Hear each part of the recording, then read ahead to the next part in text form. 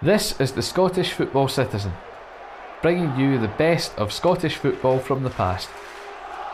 I'm Andy Kerr, and this week I'm joined by Jim Orr as we look back on an unfortunate decade of ifs, buts and maybes as Scotland make their way through qualification for 3 World Cup tournaments in 1962, 1966 and 1970. Before we dive into this week's topic, we have your weekly dose of trivia for you. Which team was the last to win the Scottish Cup with only Scottish players? We'll give you the answer at the end of the podcast. Scotland had successfully qualified for the World Cup in 1950, 1954 and 1958. Despite refusing their invitation to play in Brazil in 1950, they had competed in 2 tournaments, and while their qualification for both of these was successful, the tournaments had not gone off without any hitches. 1954 was a shambles from start to finish, and 1958 was a disappointment on the pitch, with unusual team selections and poor individual performances. The country and the national team looked towards the 1960s optimistically, especially as UEFA were launching a new European Championship that would be played 2 years after each World Cup tournament. Having chosen Matt Busby to manage the national side in 1958, he only took charge of 2 games before the tragic Munich air disaster left Dawson Walker managing the side at the 1958 World Cup in Sweden. The SFA had been convinced that the national team needed a manager taking the team instead of the old-fashioned selection committee, and Andy Beattie was convinced to return as manager, albeit on a part-time basis with his day job at Carlisle United. However, he was offered the Nottingham Forest job in November 1960 and left a vacancy that was filled by Ian McCall. McCall had had a successful playing career at Rangers under the management of Bill Struth and was determined to get the most out of a very talented pool of Scotland players. In his time with Scotland, he would win 2 home international championships in 1962 and 1963, beating England twice. The 1962 victory at Hampden over the Old Enemy came through goals from the Rangers duo of Davy Wilson and Eric Caldo, who scored a penalty to secure our victory. The 1963 win at Wembley was a 2-1 victory courtesy of a double from Slim Jim Baxter. Given that Scotland's last Wembley encounter at that point was the infamous 9-3 humiliation 2 years prior when the Celtic goalkeeper Frank Haffey was blamed for the debacle, this restored Scotland's pride and gave them 2 successive wins over the Old Enemy, both home and away. The 1962 World Cup was to be held in Chile, and Scotland had been drawn against Czechoslovakia and the Republic of Ireland to qualify. The campaign to qualify for Chile began on the 3rd of May 1961 at Hampden Park, as the Republic of Ireland were the visitors. Scotland easily saw off the Republic 4-1 thanks to doubles from Ralph Brand in the first half and David Herd in the second half. 4 days later, on the 7th of May, Scotland were in Dublin for the return fixture, this time beating Ireland 3-0 thanks to an early double for Alec Young and a late goal from Ralph Brand. With 4 points on the board, Scotland were looking good and playing well. 1 week after the game in Dublin, Scotland were off to Bratislava to play Czechoslovakia. After the 2 victories over Ireland, confidence would have been high in the Scotland camp, but a disappointing 4-0 win for Czechoslovakia now meant that to have a chance of qualifying, Scotland would have to win at Hampden in September. Pat Credden became only the 3rd Scotland player ever to be sent off in this match for fighting with an opponent. Scotland went behind early at Hampden against Czechoslovakia, but equalised through Ian St John after 21 minutes. The visitors went ahead early in the second half, but a double from Dennis Law made it 3-2 to Scotland, and the game ended that way. Scotland and Czechoslovakia both finished the group on 6 points, but despite the Czechs having a greater goal difference than the Scots, the group would be decided by a play-off match at a neutral venue. The two sides would duke it out at the Heysel Stadium in Brussels, Belgium, to see who would be making the long trip across the Atlantic. The team selected for this match was Eddie Conahan, Eric Caldo, Alec Hamilton, Ian Ure, Jim Baxter, Pat Crerand, Dennis Law, Ian St John, John White, Ralph Brand and Hugh Robertson. It was a strong team, but it was a team that was missing players such as Bill Brown, Billy McNeil, Duncan Mackay, Alex Scott and Davy Wilson, who all withdrew through injury. Scotland went ahead in the 38th minute with a goal from Dennis Law to make it 1-0 to Scotland at the break. The Czechs equalised through Jiří Hledik in the 70th minute, but almost immediately afterwards Dennis Law managed to score another goal to put Scotland 2-1 ahead. With less than 20 minutes to go, it looked like Scotland's good record in qualifying would continue. But with 6 minutes left on the clock, Adolf Scherer equalised once again for Czechoslovakia. The match went into extra time and Scotland, missing their regulars, conceded 2 more goals and lost 4-2. In the end, the Czechs went on to the final of the competition only to be thwarted by Pele's Brazil. So there may have been no shame in losing to one of the best teams in the world, but some Scotland fans of a certain age consider the early 60s team to be Scotland's greatest ever. As Pat Crerand put it in 2017, I still say that was the best Scottish team. I think we would have done well at that World Cup. It was to be glorious failure at the final hurdle for Scotland, a theme that would unfortunately continue for Scotland fans down the years. With the disappointment of that night in Belgium out of the way, Scotland's next attempt to qualify for a World Cup would be a tournament held by their neighbours. FIFA awarded England the 1966 tournament, and Scotland would be desperate to qualify, with it being held so close to home. Ian McCall still had many of the great players from the early 60s at his disposal, and was hoping that failure to qualify for Chile would simply be a blip. Scotland was placed in a qualifying group alongside Finland, Poland and Italy. Italy had a strong side that included Inter's Sandro Mazzola, Gianni Facchetti and Milan's Gianni Rivera, amongst others, and would be considered the group favourites. With only one side qualifying, it was sure to be a tough test. Scotland started their campaign on the 21st of October 1964 at Hampden and saw off Finland 3-1 thanks to first half goals from Dennis Law, Stevie Chalmers and Dave Gibson. The next qualifying match would be on the 23rd of May 1965 when Scotland travelled to Warsaw to play Poland. The Scots recovered from being a goal down to equalise through Dennis Law, and the match ended 1-1.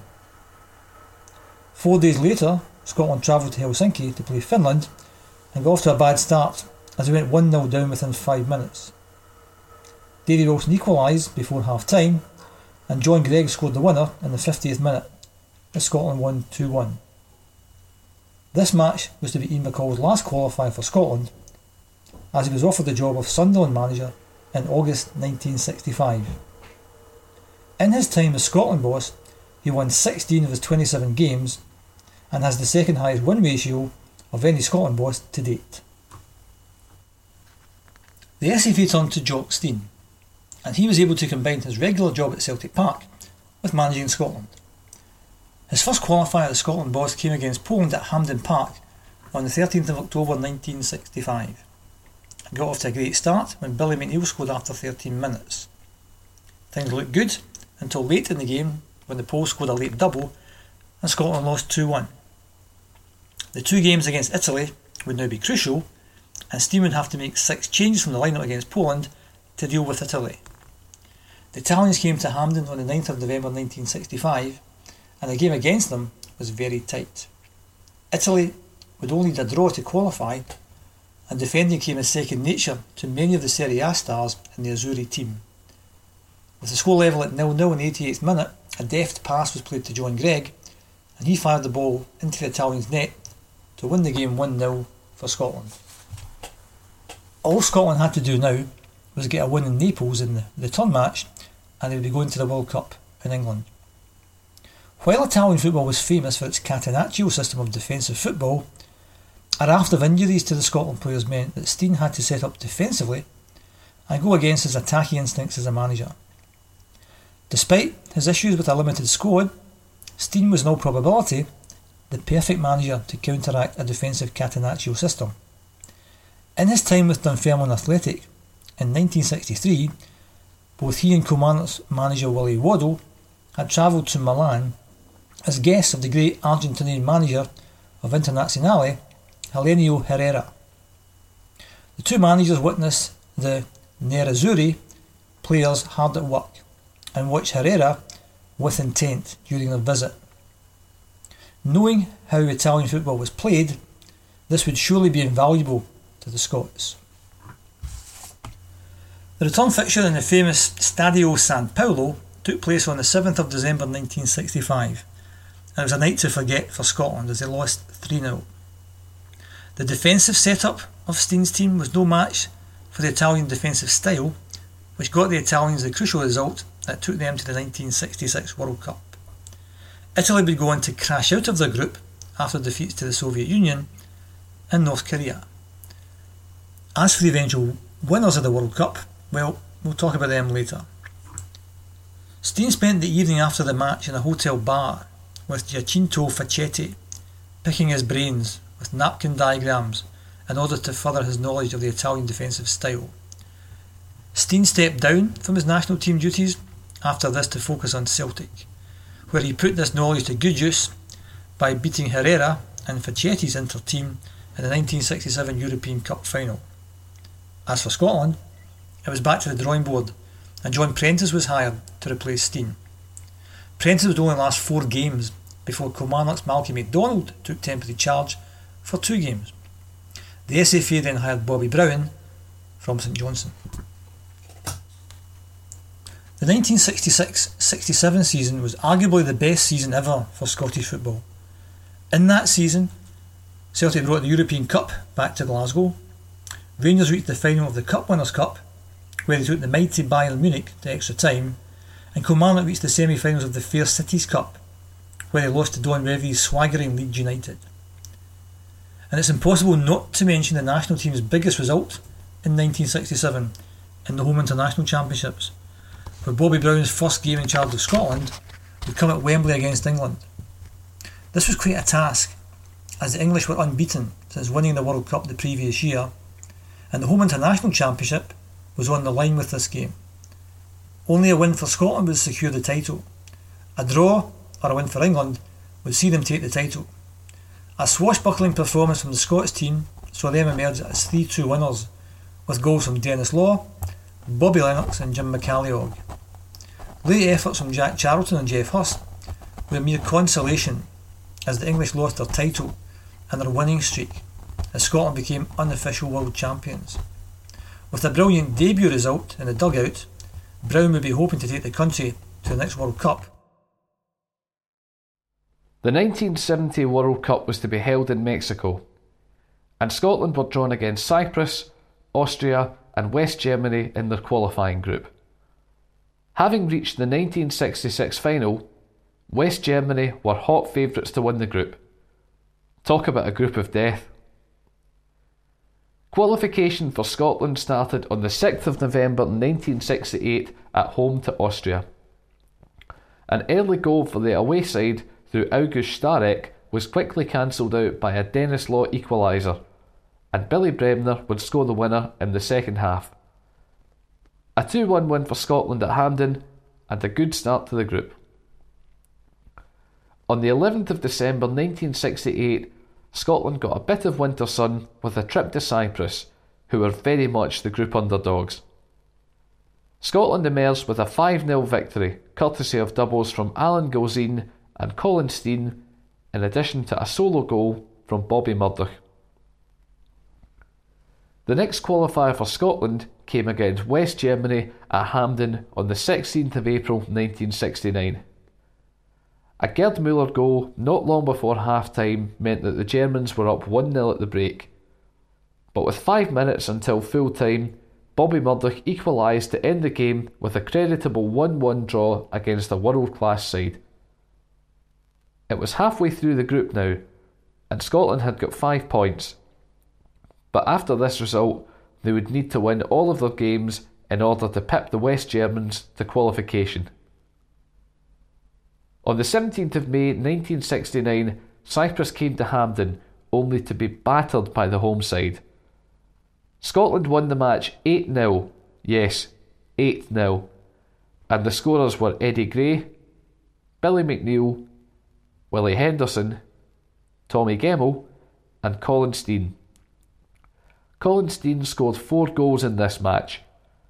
It would be 46 years before another Scotland player scored 3 or more goals in a match, when Stephen Fletcher netted 3 times against Gibraltar in March 2015. Having played all their home games, Scotland now had 2 away ties. Both of them must-win games against West Germany and Austria respectively. On the 22nd of October 1969, Scotland travelled to Hamburg and got off to a fantastic start against the Germans, when Jimmy Johnston netted within 3 minutes of the game starting. The Germans equalised in the 39th minute though, and Gerd Muller put them ahead in the 59th minute. But a quick Alan Gilzean equaliser put Scotland back level at 2-2.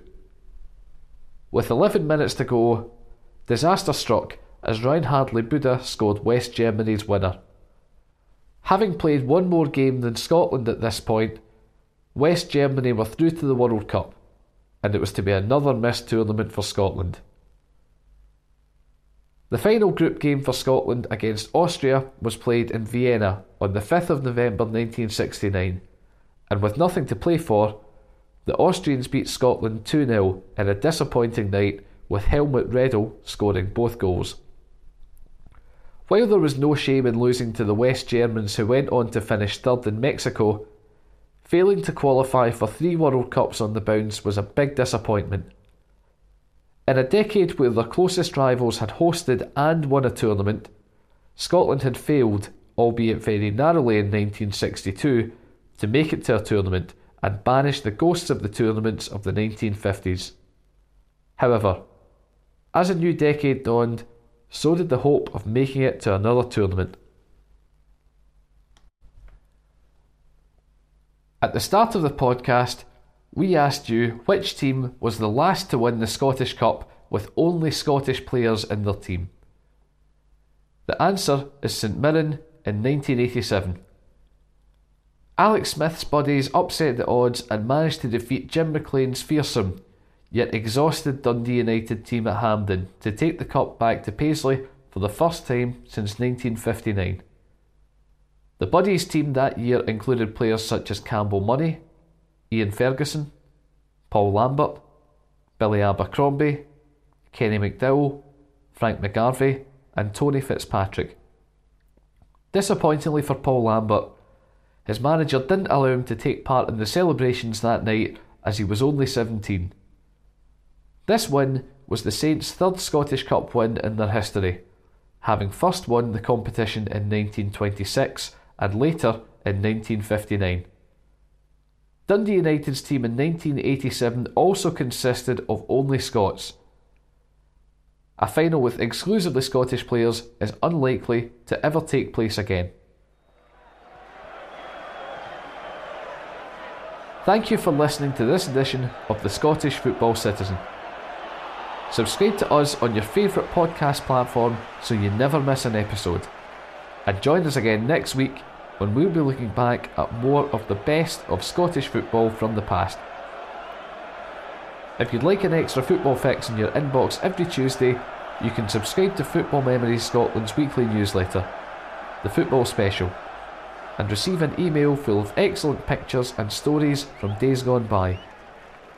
To find out more, email Lindsay at lindsay.hamilton at scottishfootballmuseum.org.uk. We'd also like to let you know about Jim Orr's latest play in his Bend It Like series, which is being performed at Webster's Theatre in Glasgow. Bend It Like Bertie focuses on Lisbon lion Bertie Auld through the eyes of two Celtic fans, Denise and Danny. While the first 3 evening performances have sold out, at the time of recording there are still tickets available for the matinee performance of the show on Saturday the 4th of September. Tickets cost £15, and £1 from each ticket sold goes directly to Football Memories Scotland. For tickets and more information, go to webstersglasgow.com and click on What's On, or search for Bend It Like Bertie. The Scottish Football Citizen is written, edited and produced by Andy Kerr for Football Memories Scotland, in association with Alzheimer's Scotland and the Scottish Football Museum. Additional contributions from Robert Harvey, Jim Orr, Lindsay Hamilton and Richard McBrearty. Additional material from the Glasgow Times, the Scottish Football Blog, These Football Times, BBC Sports Scotland, the Glasgow Herald, Scottish Football Association and the Scottish Football Museum Archive.